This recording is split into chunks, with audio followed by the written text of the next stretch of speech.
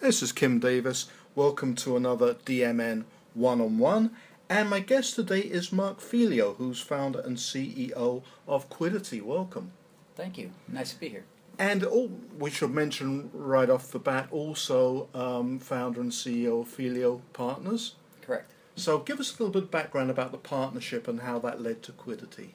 So we started an ad agency 5 years ago called Filio and Partners, and we do very modern branding for big companies like Virgin Atlantic and Pete and Jerry's Eggs and Casper and a lot of great brands. So we're very good at that, and we tell multifaceted stories in many mediums. We call it one story, many voices. So we're really good at helping a brand tell their one story, but a consistent story, but we do it in a lot of different ways. Physical environments, tech, storytelling from a video point of view, all that stuff. So we're very good at telling one story in a lot of different ways. But we started to say, how can we innovate in the space? We're always looking for new ideas. And a couple of years ago, we came up with the thought of, well, now that we're helping brands find consumers, what if we flipped it? What if we helped consumers find brands? And that really led to Quiddity, which is now a separate company. It's a consumer platform, and it does just that. It helps consumers find the right brands for their life. Now this to me is quite unusual. I think it's a very interesting part of the story to find someone with a creative background, creative agency background, and yet you're coming into a kind of e-commerce platform space more or less. That's fairly unusual, isn't it? I think it is, and like I said, just an idea led us there, and that's how we work. And it led to, if you put yourself in a consumer's point of view, they don't think one brand at a time. Right. They think category. And so if you're looking for shoes, you don't think Nike right off the bat. You think, oh, I need shoes. What kind of shoes? Running shoes, workout shoes. What is it? What is it? So they think category, and we looked at that industry and we said there's not very good category stories. And that's what we do, is we're storytellers.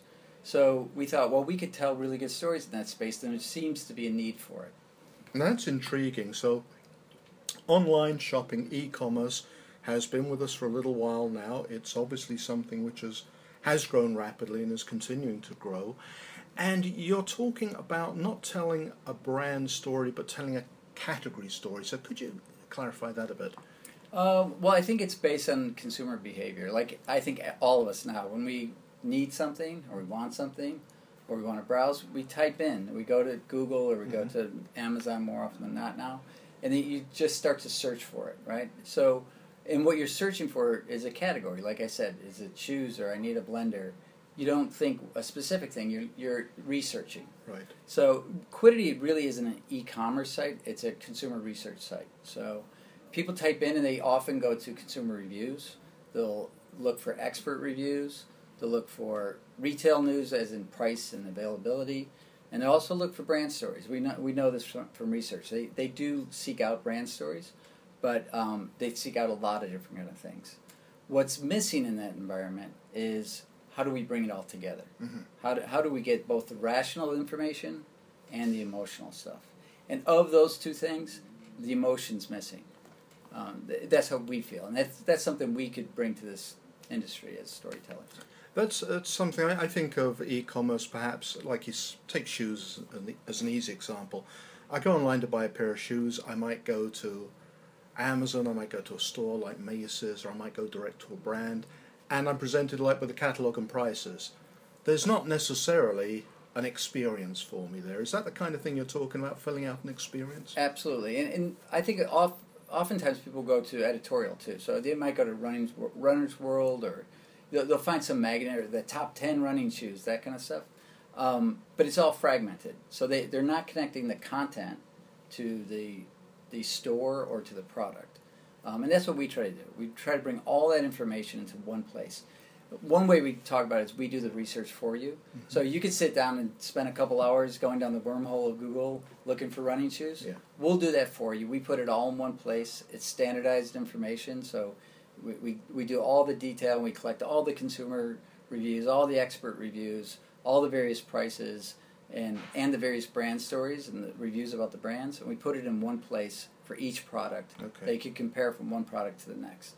So it's really just a lot of information, but it's easy to digest, which is really what we learned early on from consumer investigating is people love the internet, they love information, but they hate the internet because it's too much information. It's this counterintuitive thing. So I think it's the role of marketers right now is to take the mountains of information that's available and help curate it for their consumers.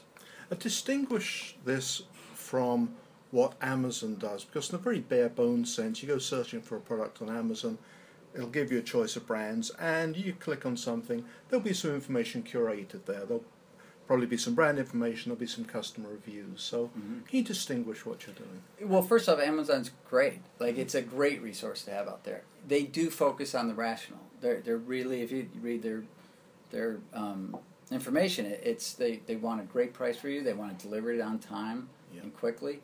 All that rational stuff is excellent. It's not the best UX to browse. Right. You don't really daydream on Amazon.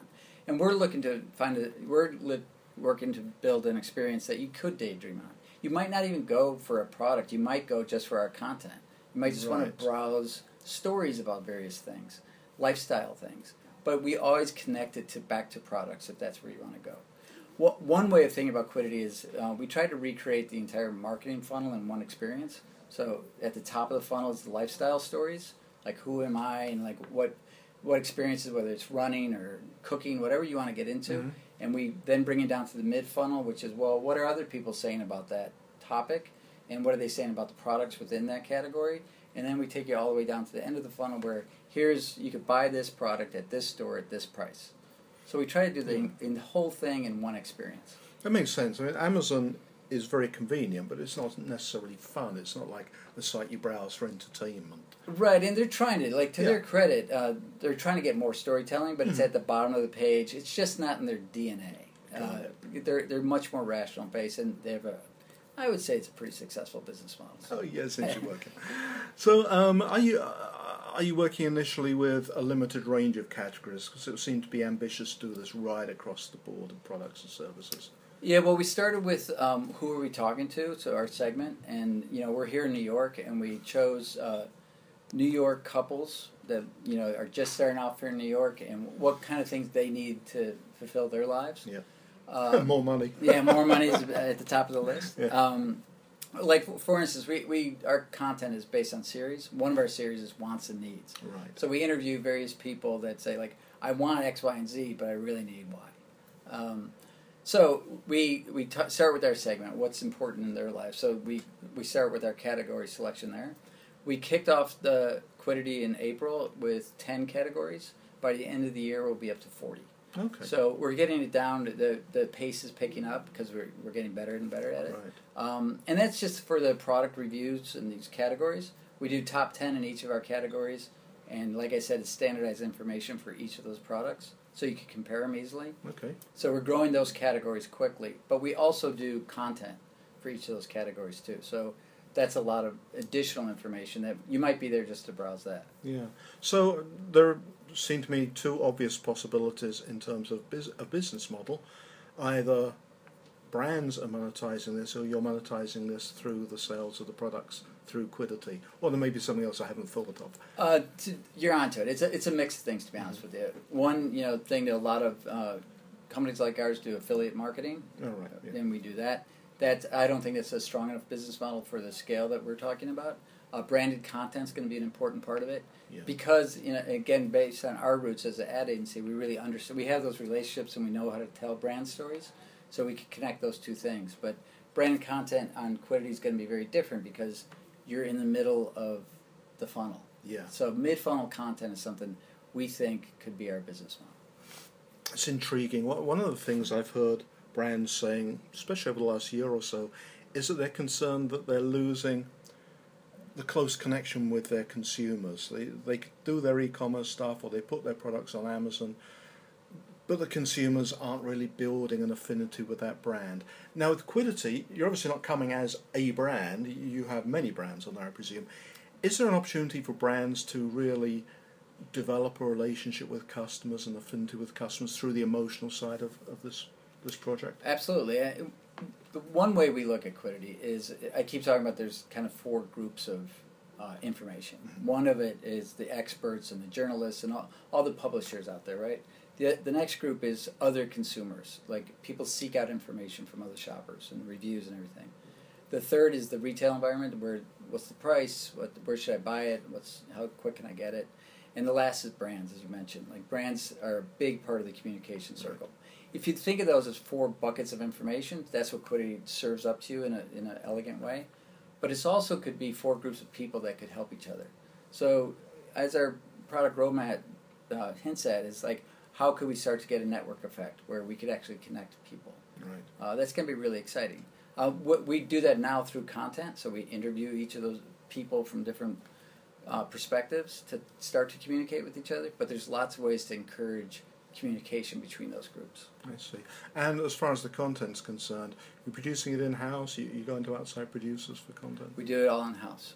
Again, our background is an ad agency. It came from an ad agency. We know we're strong in our production. We know how to tell a story. One thing we did have to learn is how to tell a story at scale, so we had to tell many more stories to keep up with the demand of content. But that's going really well. Okay, and I imagine, and I speak as a journalist, I guess, that it's very hungry for content. You must be feeling it quite a lot. Absolutely. Like we get it. People want a lot of it, and they want it to be really good, and they want it to be really cheap. So it's a challenge, but that's the challenge of our times. I think is how do we tell a great story at scale and make an emotional connection in the context of e-commerce. Oh, absolutely. I like I said, I think that's what's missing is how do we make that. So you could read a review from an expert, for instance, a top 10 list. Mm-hmm. That's very different than watching a video of a chef recommending his favorite blender out of 10. So we do a series called Recos where we get experts to do just that. They experience each of the brands and they tell you their favorite based on what's important to them. That's a story versus a blurb or a quick article. And video is a big part of it. For remote, that's the other thing missing in the industry is more videos because that's better storytelling in this space of e-commerce. I think that's got to be right because a lot of the people say that customer reviews are important, peer opinions of course are important, but a lot of that is text-based and it can be a lot of scrolling, a lot of wading through verbiage to find the opinions. Right. It's another series we're working on. It's called My Takes, where we do video reviews of products. And that serves a lot of things. It's a better story because you're watching somebody, you see them holding the product, they're talking about it.